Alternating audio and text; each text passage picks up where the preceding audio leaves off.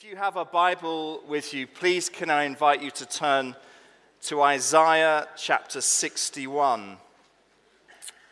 Today we begin a new sermon series that we'll be covering over the coming months, working through this very significant chapter in the Bible. Today we'll be looking at the first phrase that's used. We'll be reading several verses from Isaiah 61 before we then head into Luke.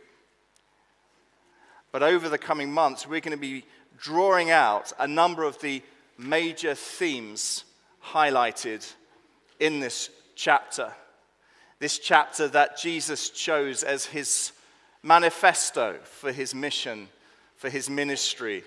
And that's what we're going to be particularly looking at later on.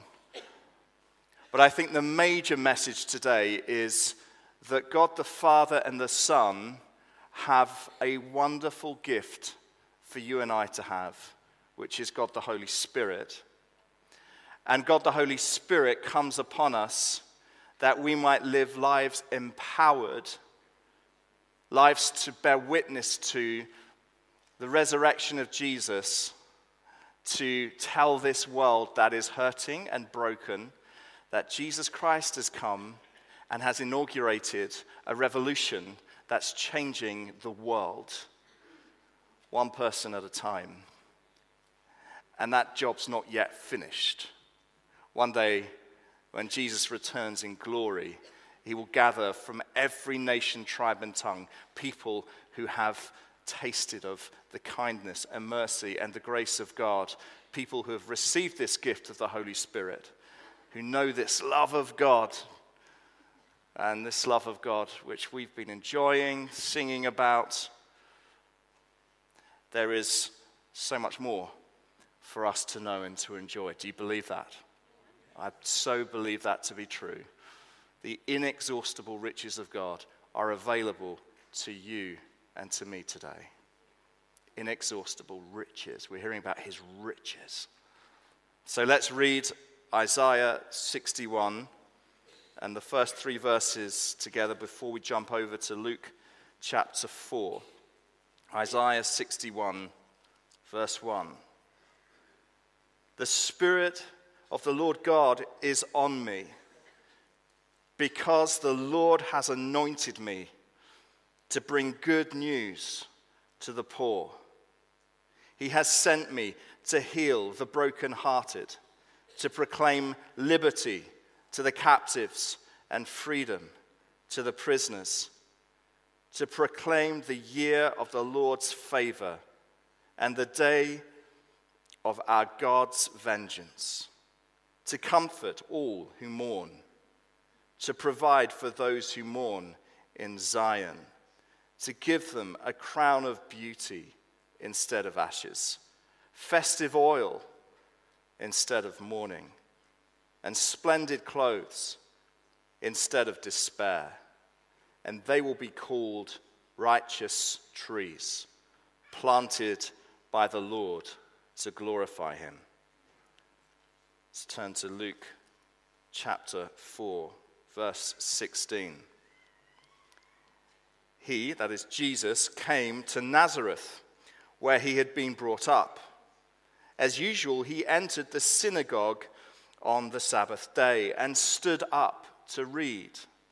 The scroll of the prophet Isaiah was given to him, and unrolling the scroll, he found the place where it was written, "The Spirit of the Lord is on me, because he has anointed me to preach good news to the poor.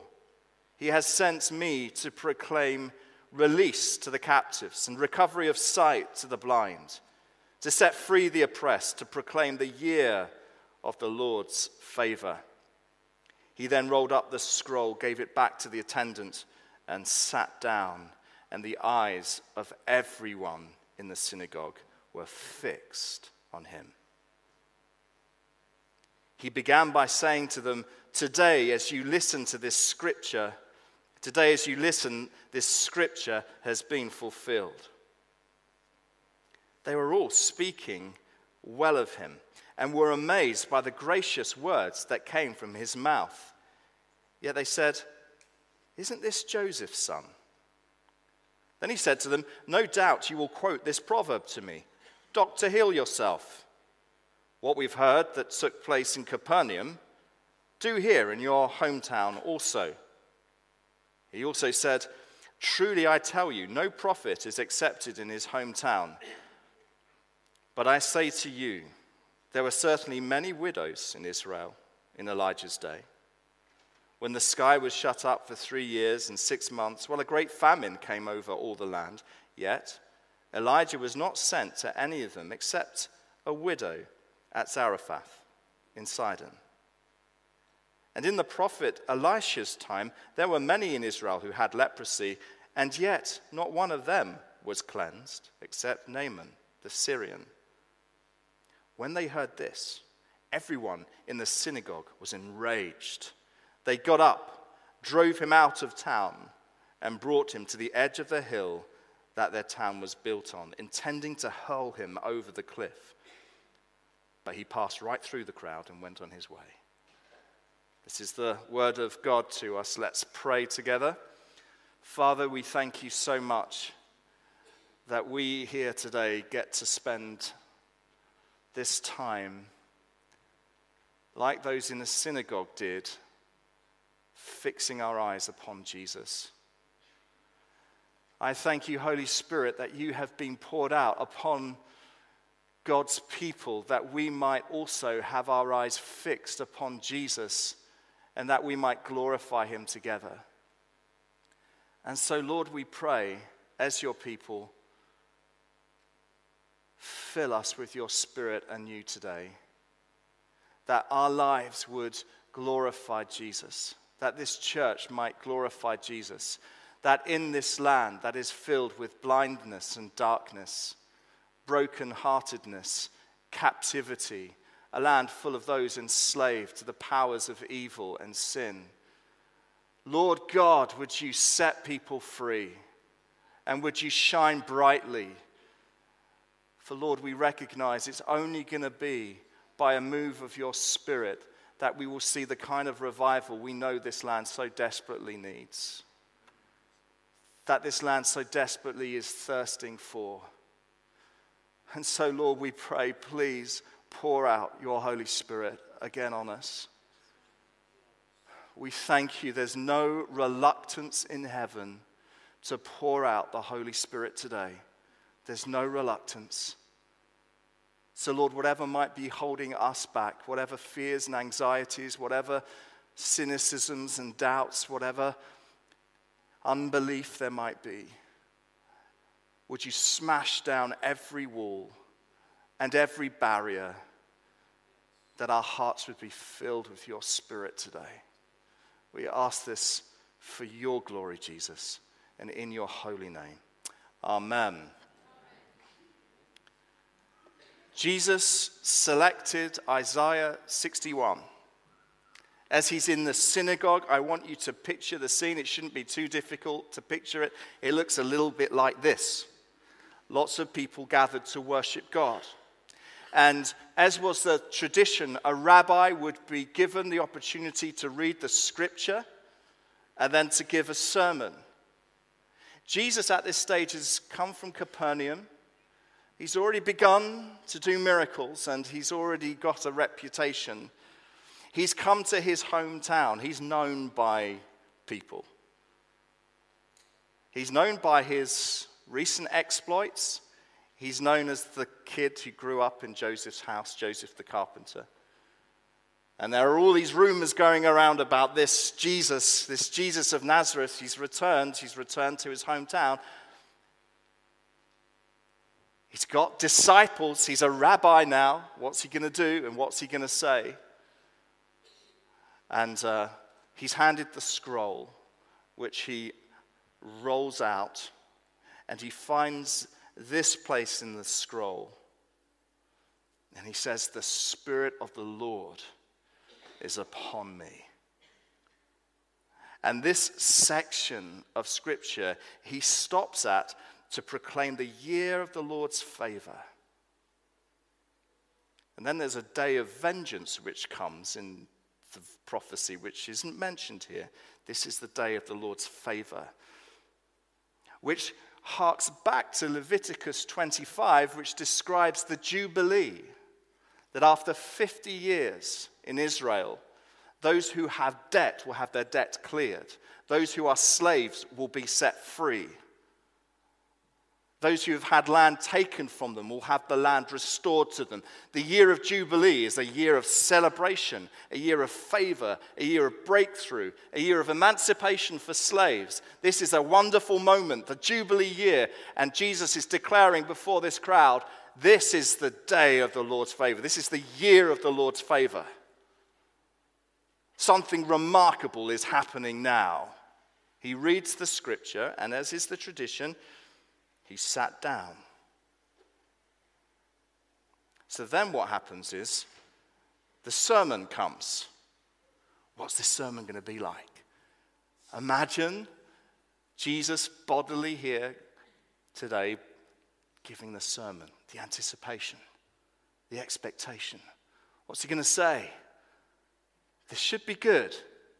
And this is the sermon that he gives. He says to them, today, as you listen, this scripture has been fulfilled. That was the sermon. Best sermon ever, one line. I need a lot more words than that. Jesus needed one sentence. Today, this scripture has been fulfilled. And look at the reaction from the crowd. They were amazed. They were speaking well of him. His gracious words, his eloquence. They were amazed by him. So their initial response was, wow. It's very positive initially, very positive towards him. And then there are these murmurings. Isn't that Joseph's son? We know who he is. And so they begin to kind of doubt or question or wonder about him. And Jesus, anticipating this, says his famous words, a prophet is worthy of honor except in his hometown. And what he then proceeds to do is he, before this Jewish community, explains how in the Old Testament there was blessing that went to the Gentiles. He spoke about a miracle performed by Elijah and then a miracle performed by Elisha. And he was saying, there was great need among the Jews, and yet Elijah went to a Gentile. And there was much leprosy among the Jews, and yet Elisha went to a Gentile. And at this, the crowd are furious. They are livid. They drag him. Imagine it. They drag him out of the synagogue. This crowd takes him to the edge of the hill, and they are going to throw him off. They want to kill him. Outraged. What was the shocking thing that he said? Jesus made clear that this year of the favor of the Lord is for all nations, is for all peoples. And if the Jews should reject him, there are many, many more who will receive his blessing. And I would suggest that the majority of us in this room are included in what Jesus was speaking about here. Not many of us are probably Jewish. And this gospel is going to the ends of the earth, even now. Hallelujah. But they were enraged by him.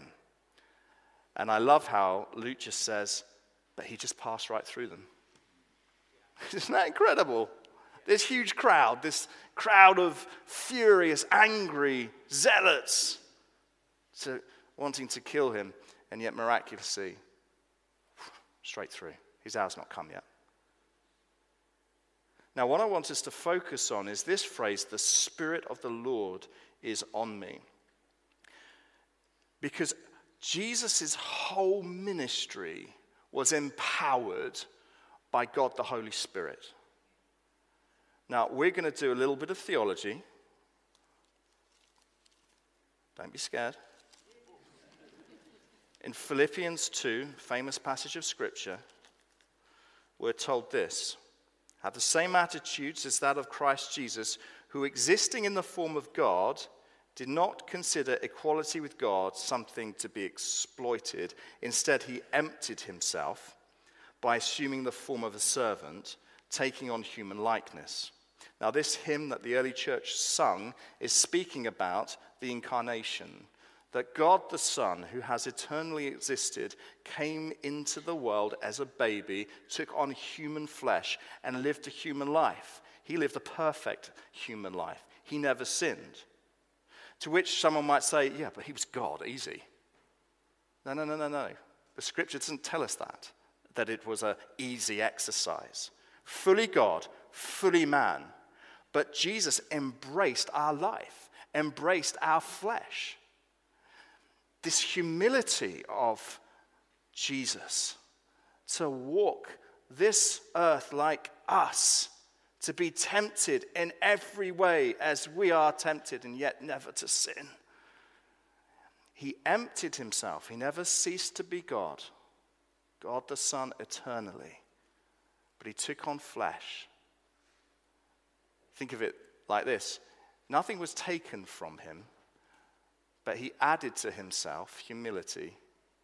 He added to himself flesh. He added to himself humanity. And he came to live the life that you and I have failed to live. But it's a life which we're called to imitate and we're called to follow in the example of. So he empties himself of all of the privileges and doesn't grasp at his authority, doesn't grasp at his divinity, is what's being said here. He emptied himself, but then he was filled with the Holy Spirit. Filled with the Holy Spirit. So that everything that Jesus did was empowered by the Holy Spirit. Everything he did was empowered by the Holy Spirit. As an example to us of the kind of life which we can live. I want that just to stir up in you. I can live a life like Jesus? Absolutely. You're not going to do it as well as he did. You're going to make mistakes. But the same Holy Spirit poured out upon Jesus is the same Holy Spirit that God the Father and God the Son has poured out upon all of his people.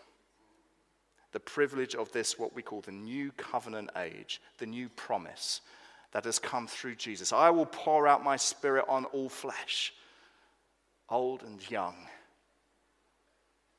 indiscriminate, on the basis of, are you my child? Have you received the gift of salvation? The Holy Spirit poured out upon us. And it is this Holy Spirit who launches Jesus into his ministry, and it's the same Holy Spirit who is launching us into the ministry that God has called us to. You have a mission. Do you know that? You have a mission. We have a mission, but God has uniquely given you influence, people, privilege, place to have influence, to be on mission, to bring glory to God. And you, let me tell you this right now, it's impossible for you to do it without the help of the Holy Spirit. You cannot do it without the Holy Spirit empowering you. Jesus didn't attempt his ministry without the empowerment of the Holy Spirit. And everything that the Holy Spirit has come to do is to bring glory, is to glorify Jesus. I want you to see this. So what we're going to do now is I'm going to do a quick survey of some of the key texts leading up to this point in Luke 4, which make reference to the Holy Spirit. Because with the coming of Jesus, we find the Holy Spirit is spoken of all over the place.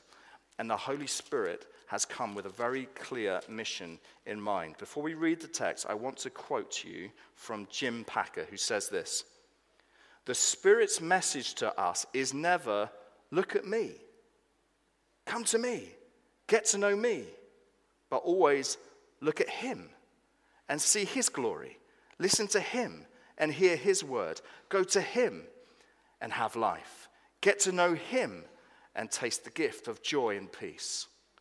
The ministry of the Holy Spirit is to glorify Jesus Christ. The ministry of the Holy Spirit is to draw your eyes to Jesus. If you think of a floodlit stadium, you're aware of its presence by what it illuminates. And so the Holy Spirit shines light, if you like, onto the person of Jesus Christ. And so the evidence of the Holy Spirit in my life and in the life of this church is that Jesus is being glorified, that Jesus is preached, that the gospel is preached, that all eyes are on Jesus. And when we stop hearing Jesus being spoken about, and the implication is clear, if we're only talking about the Holy Spirit, then we're missing what the Holy Spirit's mission is, which is to glorify Jesus. I think it's important that you hear this, because we often get this wrong. We are called to glorify Jesus. The Holy Spirit is fully God. Jesus said in John 16, he will glorify me. And so this is what we see happening in these texts. So in Luke 1, this is the Advent texts which are coming through. And this is initially concerning John the Baptist coming. He will be great, is verse 15 of chapter 1. He will be great in the sight of the Lord. He will never drink wine or beer. He will be filled with the Holy Spirit while in his mother's womb. Verse 35, this is Mary. The Holy Spirit will come upon you, and the power of the Most High will overshadow you.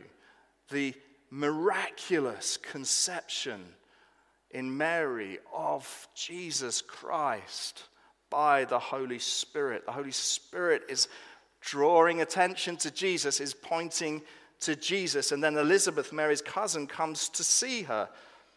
When Elizabeth heard Mary's greeting, the baby leaped inside her, and Elizabeth was filled with the Holy Spirit. John the Baptist inside the womb of Elizabeth, filled with the Holy Spirit. Here's a challenge. Can the Holy Spirit fill children? Can the Holy Spirit fill babies in the womb? You bet.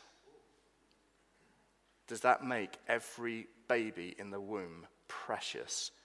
You bet. Made in the image of God, capable of knowing God. You think, well, it doesn't have capacity yet to rationalize. What capacity does John the Baptist have in the womb here?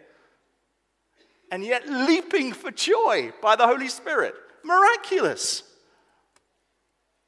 Never judge a person's worth based on their capabilities and their capacity. Never form the conclusion because someone can't articulate a theology of Christianity that they might not have very real relationship with Jesus Christ. You know what? This was brought home to me when I was young. I went to an assembly at my brother's school, and I was staring at this one poor person who was in a vegetative state, not moving, dribbling. And I prayed. I was like, Lord, how do we reach this person? How do they understand the good news of the gospel? And it was a problem for me. And in my spirit, I felt the Lord speak to me clearly to say, how do you know they don't know me wonderfully? How do you know that they're not enjoying intimacy with me? How do you know that they're not alive in the Spirit?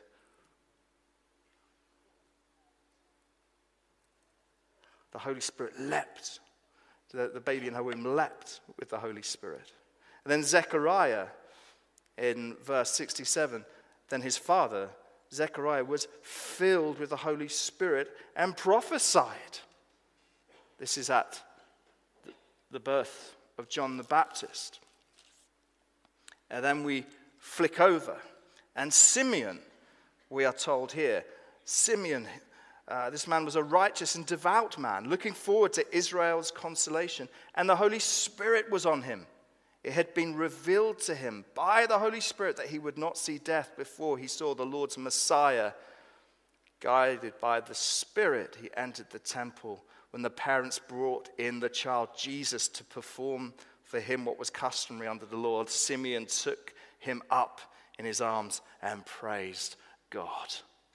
This baby is the Messiah. Simeon, long anticipating this moment, the Lord said, you will see the Messiah. And he looks at this baby and he says, the Savior of the world. The Holy Spirit pointing to Jesus the whole time. Pointing to Jesus. Anticipating his coming. Anticipating his mission. Anticipating his work. And then we have the baptism of Jesus in Luke 3. But before that, John the Baptist says in verse 16 of Luke 3, I will baptize you with water, but one who is more powerful than I am is coming. I'm not worthy to untie the strap of his sandals. He will baptize you with the Holy Spirit and with fire. Wow! Someone's coming who won't just baptize you into water as I am, but there's going to be like a baptism, but into the Spirit. He's going to baptize you with the Holy Spirit. And the crowd are like, what? And then Jesus steps forward. When all the people were baptized, Jesus also was baptized. And he was praying. As he was praying, heaven opened. Picture it. And the Holy Spirit descended on him in physical appearance like a dove. And a voice came from heaven. You are my beloved Son. With you I am well pleased. Picture the dove coming from heaven. And we're reminded of Noah in the ark. After floods and devastation and death, and we're reminded of the dove that comes with the olive leaf. And the dove coming and communicating life. Life is coming. Noah knew the flood, the judgment has come to an end. Life is coming. And the Spirit comes upon Jesus, this pure picture of a dove from heaven, the Holy Spirit taking the form of a dove, this pure, innocent, holy picture. This life is coming to the world. And then the voice from heaven declares over Jesus, my beloved Son.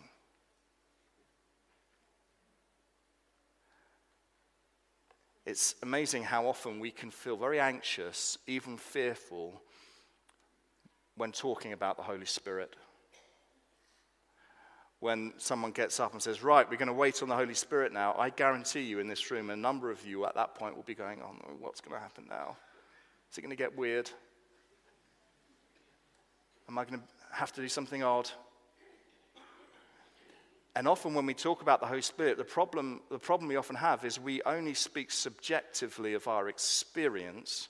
And when you hear someone speaking subjectively of their experience and it doesn't match up with yours, you can feel like somehow you're missing out, that they've got more than you have, or their experience is better than yours.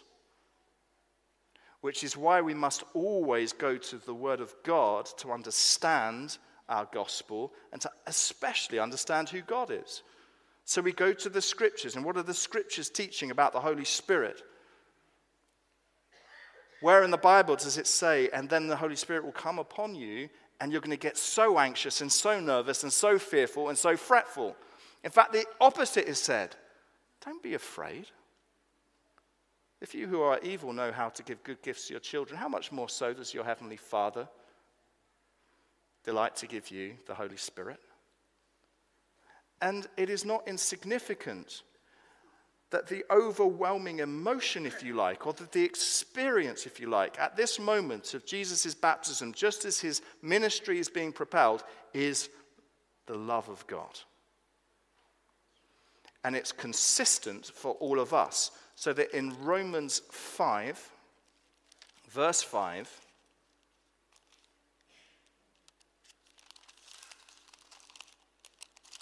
we read this. This hope will not disappoint us because God's love has been poured out into our hearts through the Holy Spirit who is given to us.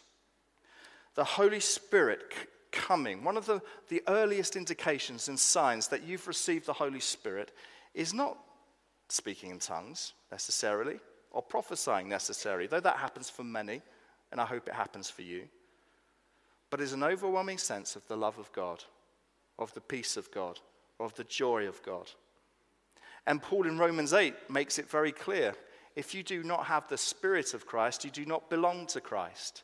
In other words, it's impossible to be a Christian without having received the Spirit of Christ, without having received the Holy Spirit. Impossible. You can't. So the Bible teaches very clearly, I am dead in my sins until I'm made alive by the Spirit of God. I'm born again is the language that Jesus uses. The Spirit comes and moves and finds us in our helpless state. There are not degrees of deadness. You are dead until you are made alive, until breath comes. Like the valley of dry bones, the breath came and the flesh came and an army rose up. And so the love of God is poured into our hearts by the Holy Spirit.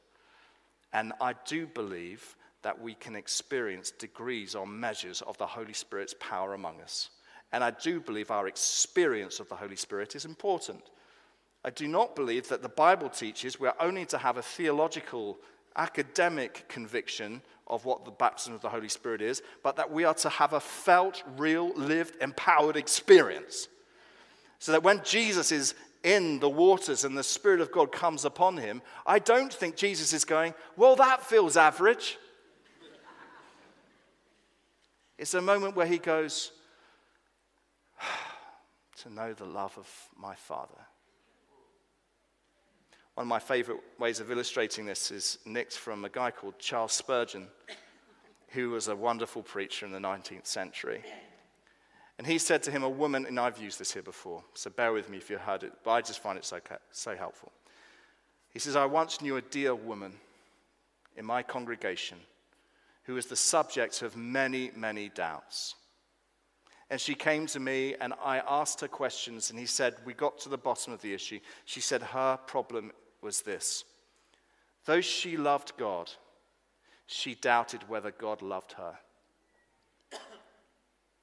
Though she knew she was loved by him,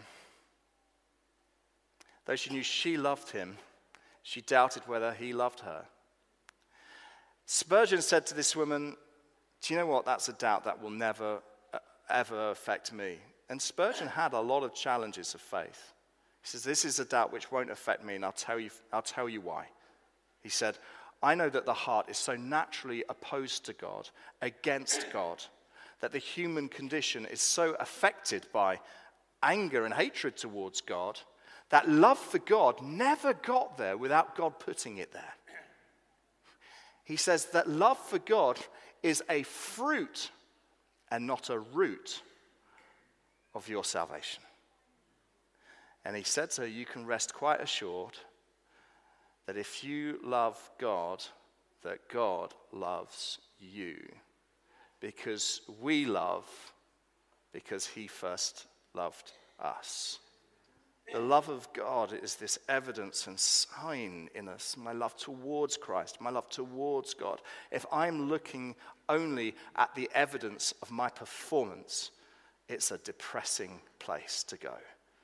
But if I'm looking to Christ and I'm looking to the cross and I'm looking to the manifest ways in which God's love has been poured out, which is where the Holy Spirit takes us, then I go, I am loved by God beyond my ability to comprehend. I just long to know more of it. This inexhaustible love of God, this power, this Spirit that has brought adoption to us. Hallelujah. And so after the baptism, the Holy Spirit drives Jesus where?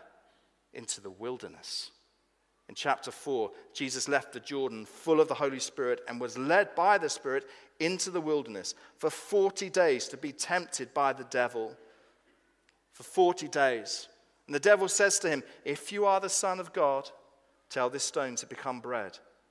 Then in verse 9, if you are the Son of God, throw yourself down from here. What is the devil tempting Jesus to doubt? But his very identity as a Son of God. Now let me ask you this question.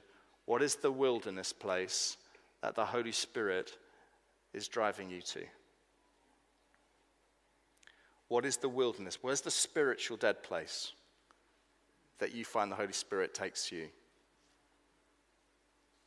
Where is the environment where you find the greatest temptations to sin or the greatest temptations to doubt? Or where is the environment where you find the greatest opportunity to resist the devil and to make a stand for Christ? What's that environment? What's that place? Where's that wilderness? Because it's easy, in a sense, to be a Christian in this room today, isn't it? Wonderful band leading us, songs declaring how great God is, arms aloft. And then the Spirit of God takes me into the wilderness, into a place of spiritual deadness,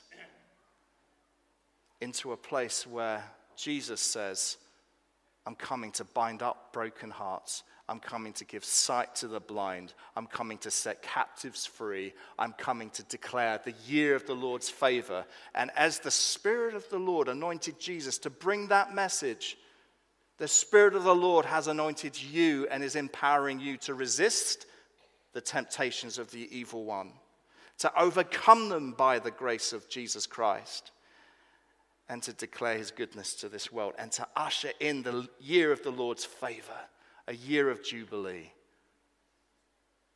Good news for the poor. And we're going to be next week hearing from Angela as we look particularly at why this is good news for the poor. And it is. And it motivates and stirs us as God's people. But let me just say, if you find yourself doubting or questioning, am I a son? Am I a daughter of God? With Jesus, you're in good company because he was doubted. He was tempted to doubt, but he overcame. How? It is written. It uses the word of God. You're able to respond in just the same way as Jesus did. This is a sword. Do you know that? It's a sword. This is a weapon. This is a weapon for us. God's word is a sword in our hands. May we use it. May you use it to fight well. Because our warfare is not against flesh and blood, but against principalities and powers. And the devil will flee when in the name of Jesus you declare the truth of his word. The devil left him. And you, with the same empowerment of the Holy Spirit, are able to wield the sword, God's word, and to fight.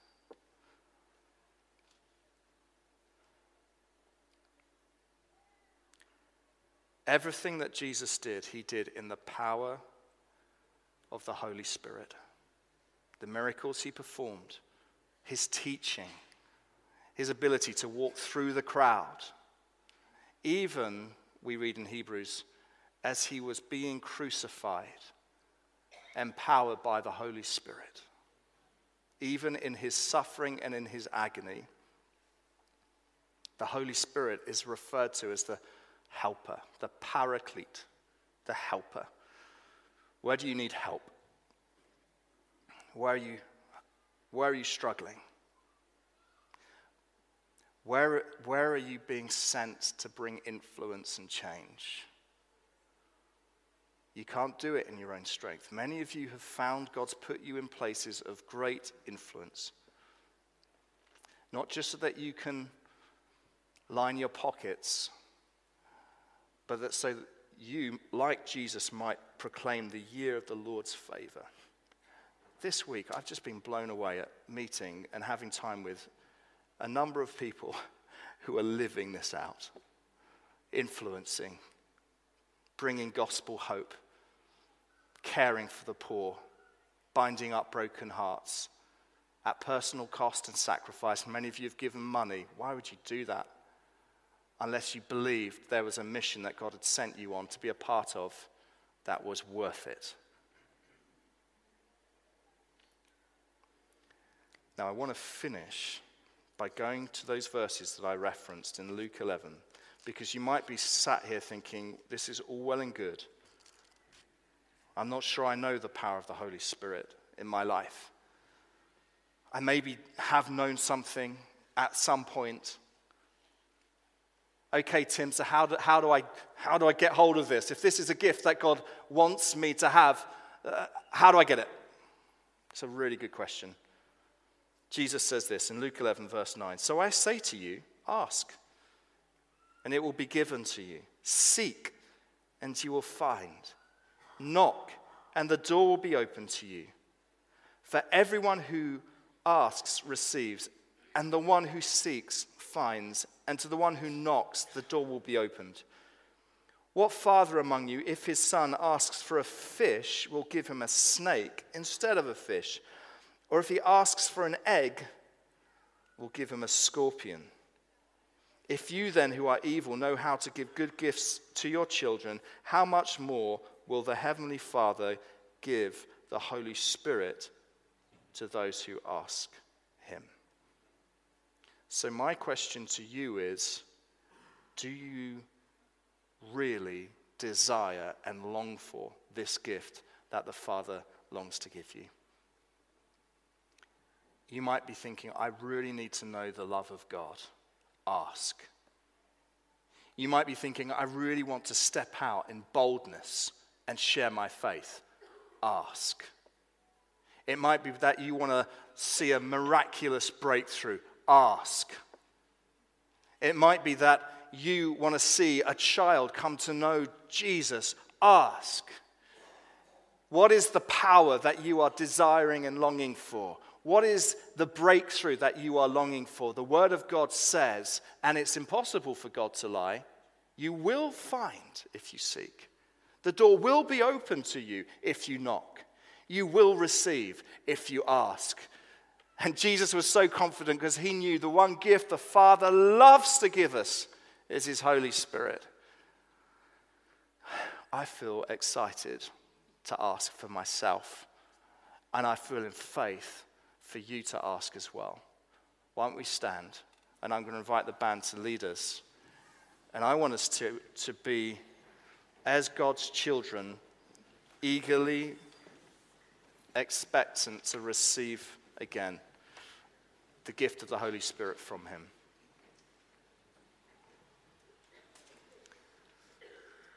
He's a good Father who loves to give good gifts to his children. Father in heaven, we thank you that our Lord Jesus Christ lived his life in the power of the Holy Spirit.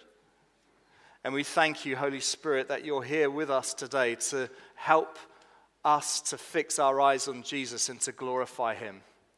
Lord, our desire for more of your power in our lives is that you might use us to glorify Jesus more. Lord, I long for more of the Holy Spirit's power that I might bear witness to you better. I thank you, Holy Spirit, that you come upon us as a fire, purifying, consuming. And I ask, in line with what you've told us we can have, may we receive again your power into our lives. May we have what you said is ours. I thank you, Lord, that these are no longer the days of waiting, for your Spirit has been poured out. These are the days for receiving. Yeah, receiving, not waiting now. Receiving. So, Father, help us to receive this gift. In Jesus' name. So as the band leads us, I'll encourage you, put your arms out, be ready to receive. Ask deeply of God. I want to receive, Lord, this gift you said is mine. I want to know your power in my heart. The specifics that you want to bring before God, just invite the Holy Spirit who's with us now. Father, pour your Spirit upon us. I thank you that you see every person here, every longing of every heart.